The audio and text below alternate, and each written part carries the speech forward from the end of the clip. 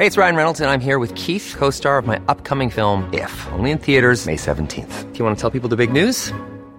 All right, I'll do it. Sign up now and you'll get unlimited for $15 a month and 6 months of Paramount Plus Essential Plan on us. MintMobile.com/switch. Upfront payment of $45 equivalent to $15 per month. Unlimited over 40 gigabytes per month. Face lower speeds. Videos at 480p. Active Mint customers by 531.24 get 6 months of Paramount Plus Essential Plan. Auto renews after 6 months. Offer ends May 31st, 2024. Separate Paramount Plus registration required. Terms and conditions apply if rated PG. DNA evidence clears U.S. man of rape charge 47 years later. New York, a U.S. man who served 7.5 years in prison for a rape he did not commit has been cleared nearly 5 decades later thanks to new DNA evidence, authorities said Tuesday. Leonard Mack, now 72, was arrested in 1975, in Greenburgh, New York State, after the rape of a teenage girl, who had been walking home from school with another girl. Police announced a search for a black suspect in the mostly white neighborhood and shortly after picked up Mack, who is African American.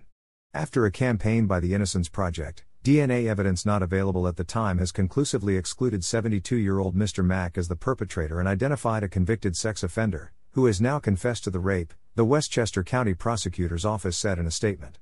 This is the longest wrongful conviction in U.S. history known to the Innocence Project to be overturned by DNA evidence, the District Attorney's Office said, citing Mack's unwavering strength fighting to clear his name for almost 50 years.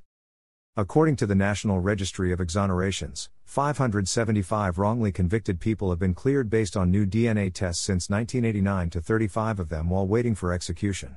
Researchers say that black suspects are far more likely to be the subjects of wrongful convictions than innocent white people. Although black people account for only 13.6% of the total U.S. population, more than half of the 3,300 people whose convictions were overturned between 1989 and 2022 were black, the National Registry of Exoneration said. Reacting to his exoneration, Mack said, "I am finally free."